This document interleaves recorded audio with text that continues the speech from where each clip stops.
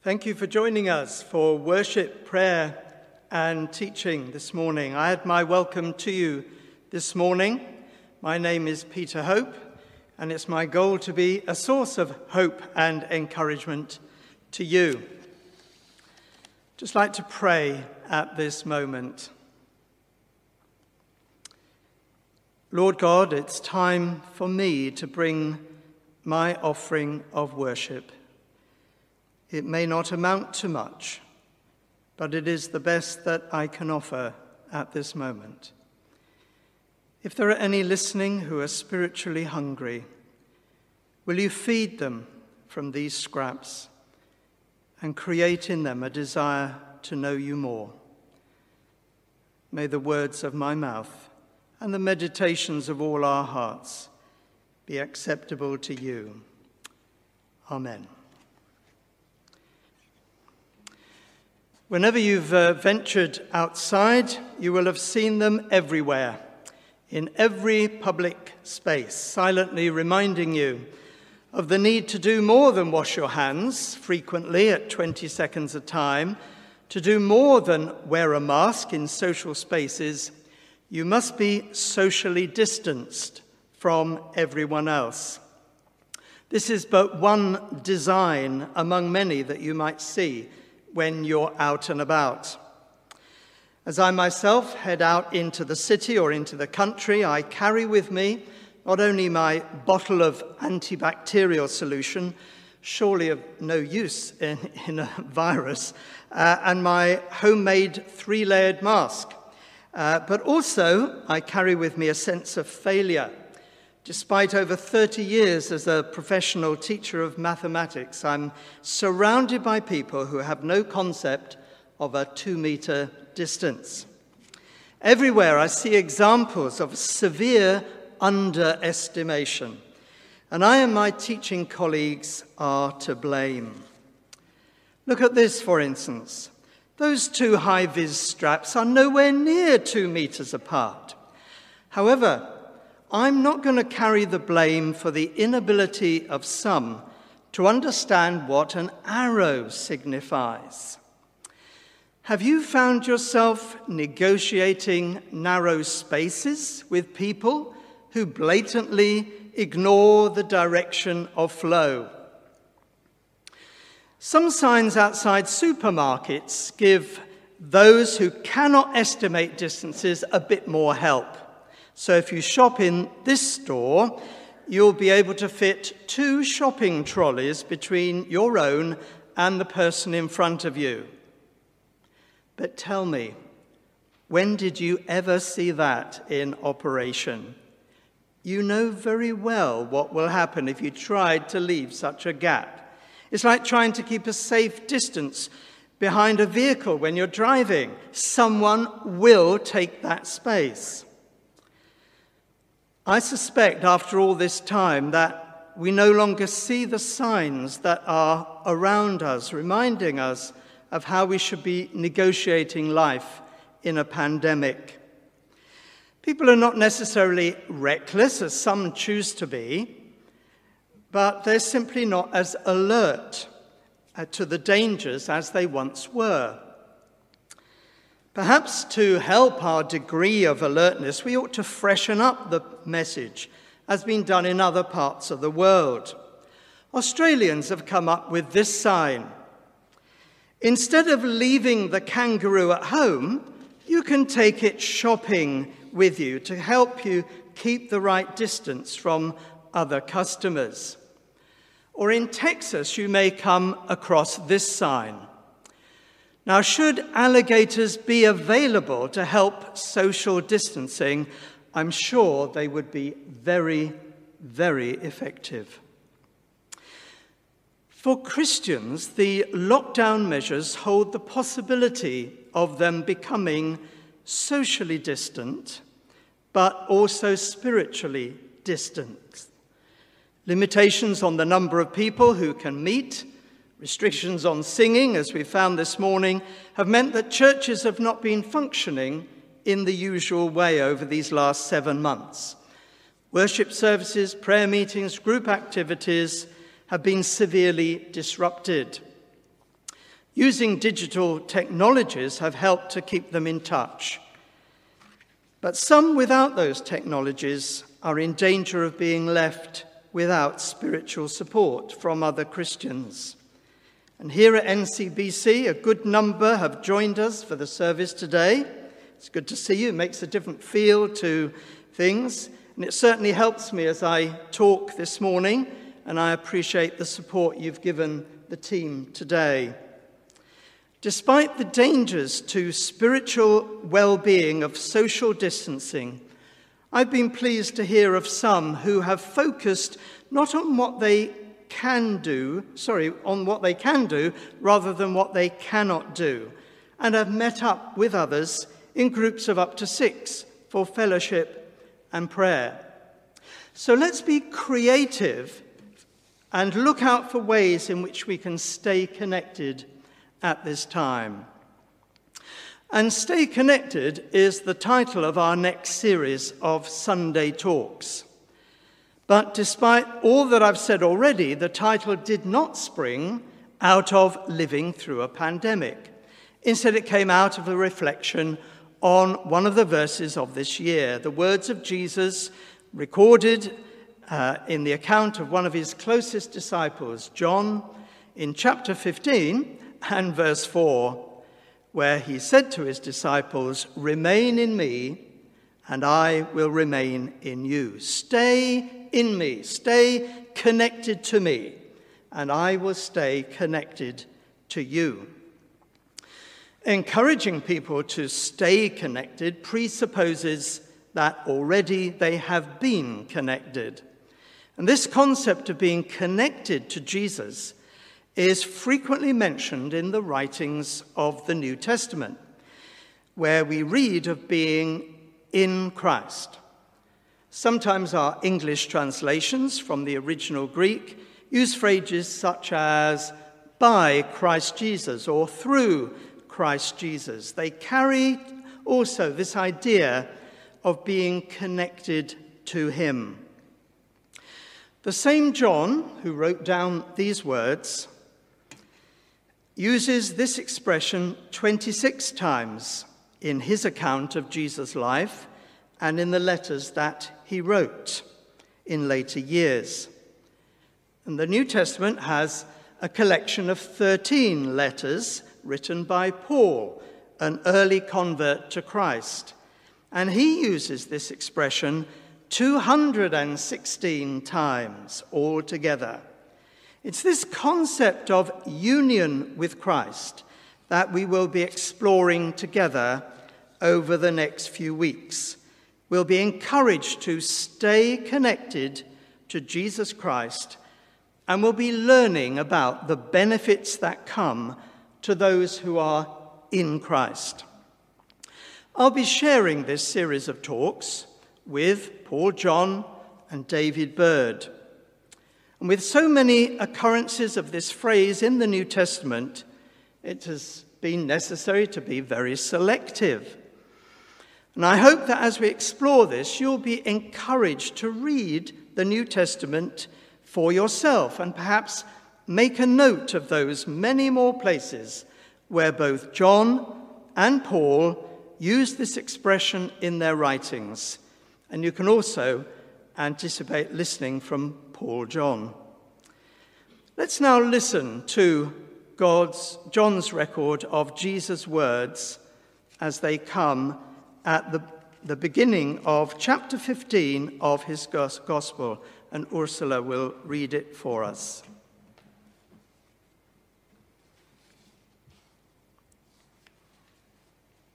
I am the true vine, and my Father is the gardener.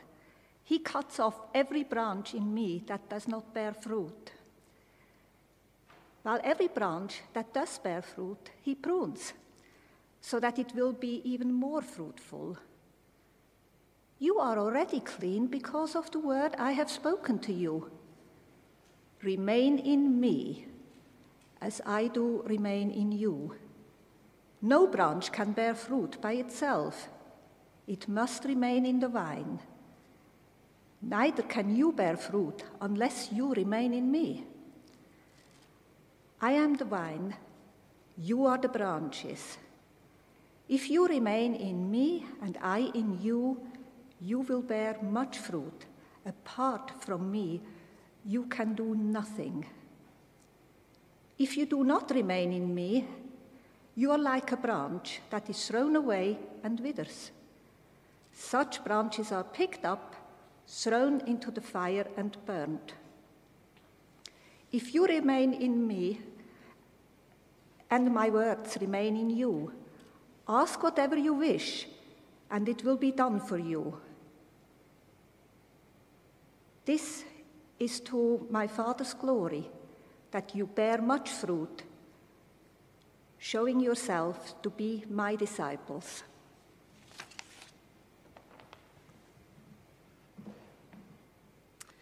Thank you. On the night before his death, after his betrayer had left the meal table, Jesus spoke to the 11 remaining disciples, using a metaphor which would have been familiar to them.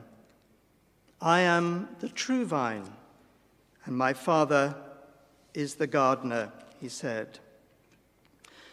Through their attendances at the synagogue from childhood, they would have heard the scriptures read and explained by the rabbis. And in them, which we know as the Old Testament, the nation of Israel is often described as a vine or as a vineyard. Israel was the one nation that God had chosen to represent him in the world and to be a shining light to other nations, encouraging them to worship with them the only true God. Sadly, in mainly the poetry and the prophecy contained in those ancient scriptures, God had to address Israel's disobedience and rebellion. So despite the care of the gardener, the vine rarely produced fruit of the quality that was wanted. And Jesus took up this metaphor of the vine and the gardener and applied it to himself. I am the true vine, and my Father is the gardener. So in this, he declared that it is he who truly represents the Father in the world. And it's through him that people of all nations will be drawn to worship the only true God. He is the light of the world. And his life was marked by obedience to his Father and submission to the Father's will. Within hours of saying these words, he would be engaged in the greatest struggle of all, whether to be obedient through to death, the shameful death of the cross, whether to submit to his Father's will and to give his life as a ransom for many. Where Israel failed to be what she was called to be in the purposes of God for the world, Jesus was found wanting in nothing. As the true vine allows the gardener to use his knowledge and skills in promoting the health and vigor of the plant under his care, the focus of attention turns to the branches and their fruitfulness in terms of both quality and quantity. But even though this is where Jesus mainly directs his comments, I don't want to take them that far at the moment. There are a couple of reasons for this, one being that Paul will take this up in his talk next week. But also, the rest of the talks will focus on the benefits that come to those who are in Christ, those good things that flow into the branches because they are connected to the vine. In this introductory talk and this new series, I don't want to move too quickly away from the true vine and the gardener, because it's the quality of that relationship that determines the fruitfulness of the branches. Let me make it clear, we're not talking about horticulture. We are dealing with spiritual matters here. Jesus uses a metaphor. Certain comparisons can be made, but should not be pressed too far. Way back in history, this gardener, the one true God himself, had identified from the whole of human stock someone of remarkable faith, Abram, a man who was open to the call of God, away from pagan idolatry, and willing to step out on a journey into an unknown future, trusting that this God would guide his steps. God changed that man's name from Abram to Abraham, exalted father to father of many nations, someone through whom the whole world would be blessed. And this remarkable man, who is rightly honored for his faith, soon acted in ways that showed flaws in his character. Right through to his son and then his grandson Jacob, called cheat and liar, later called Israel, possessed a mixture of commendable qualities alongside moral failures. This was the vine that the gardener was trying to work with. Despite the gardener applying his expertise and using the best resources, the rootstock was wild, and for all its vigor, the resulting crop was corrupt. The spiritual lesson needed to be learnt was that even the best of the human race could not live to the glory of God. Other, better stock would be required. And so the most profound lesson to be learnt was that the only true stock lay in God himself. Within the nature of the God with whom we are dealing, we have a deep, deep mystery. There is plurality in unity. Jesus made this known more clearly than it had ever been known before. This same night on which he spoke of the true vine and the gardener, he had spoken also of the Father, the Son, and the Holy Spirit.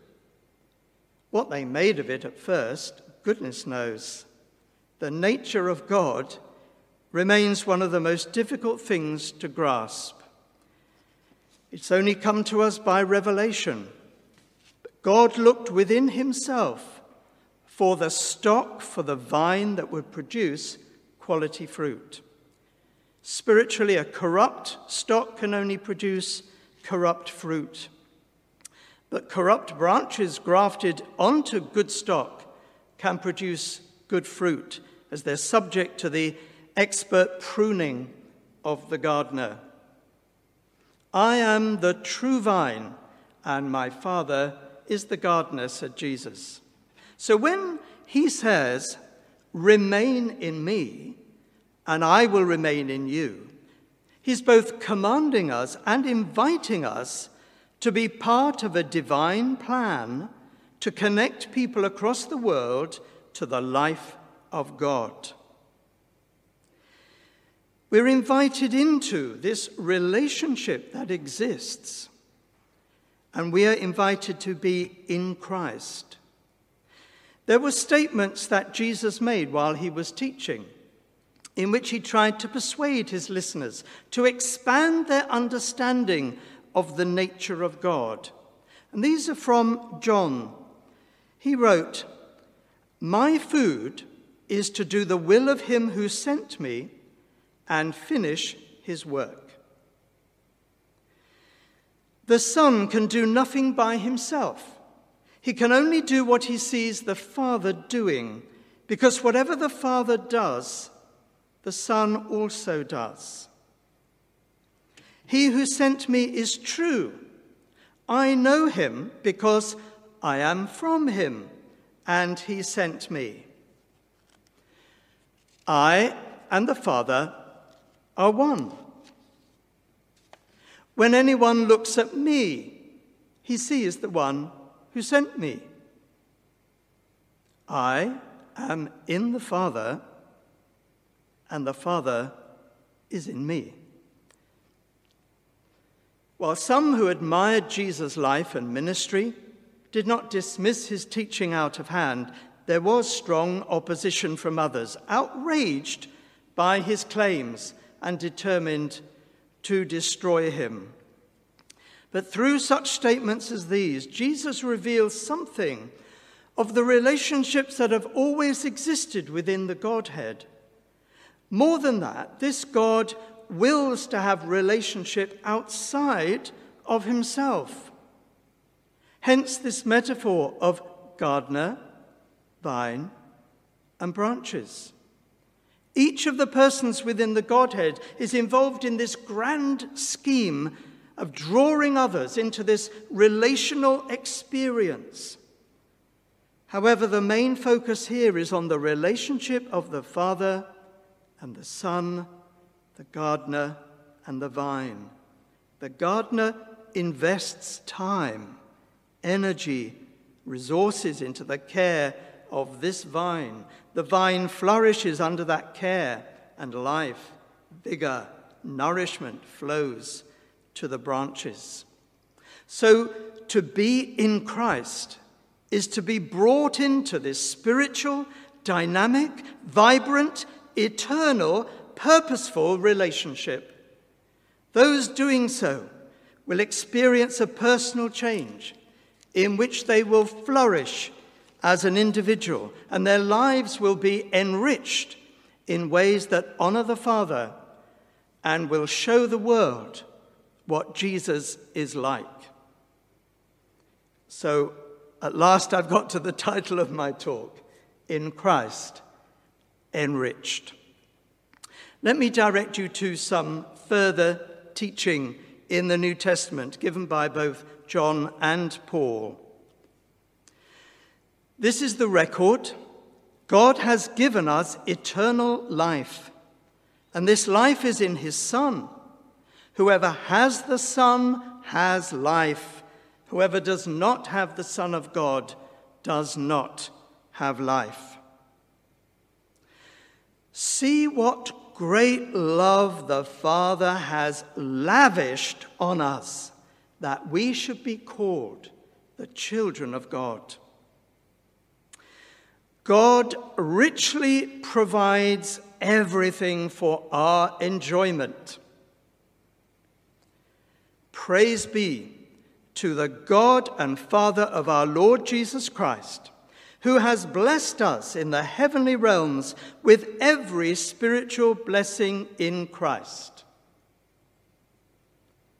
Your life is now hidden with Christ in God. Here's the fudge I dropped earlier. Your life is hid with Christ in God.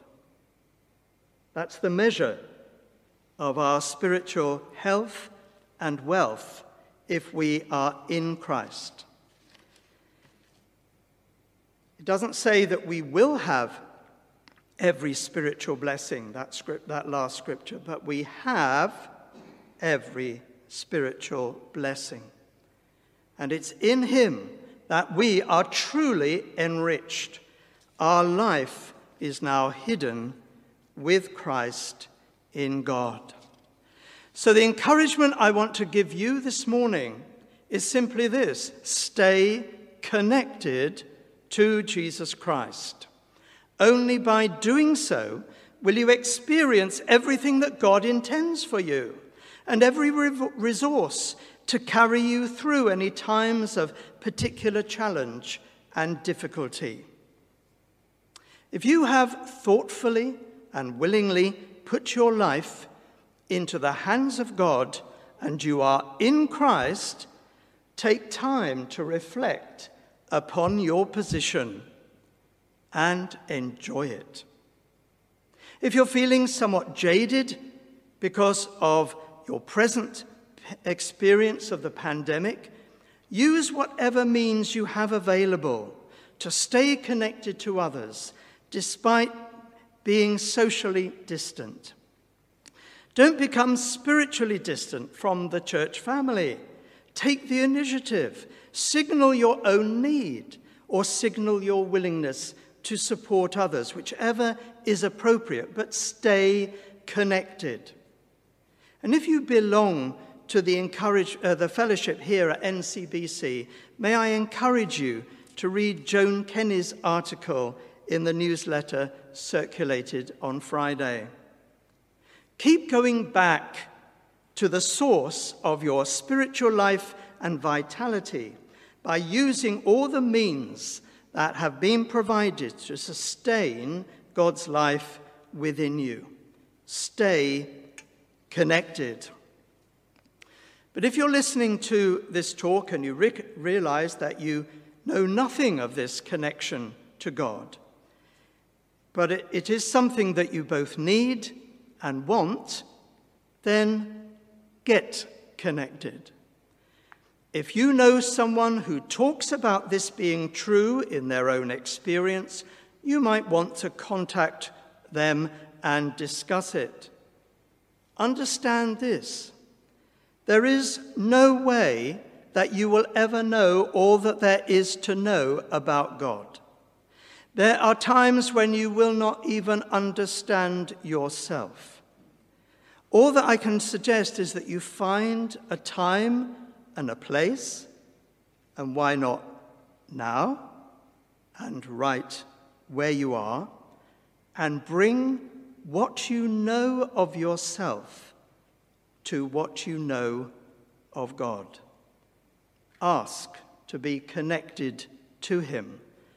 Listen to his response and do whatever he directs you to do. Reach out and get connected. Get connected, stay connected.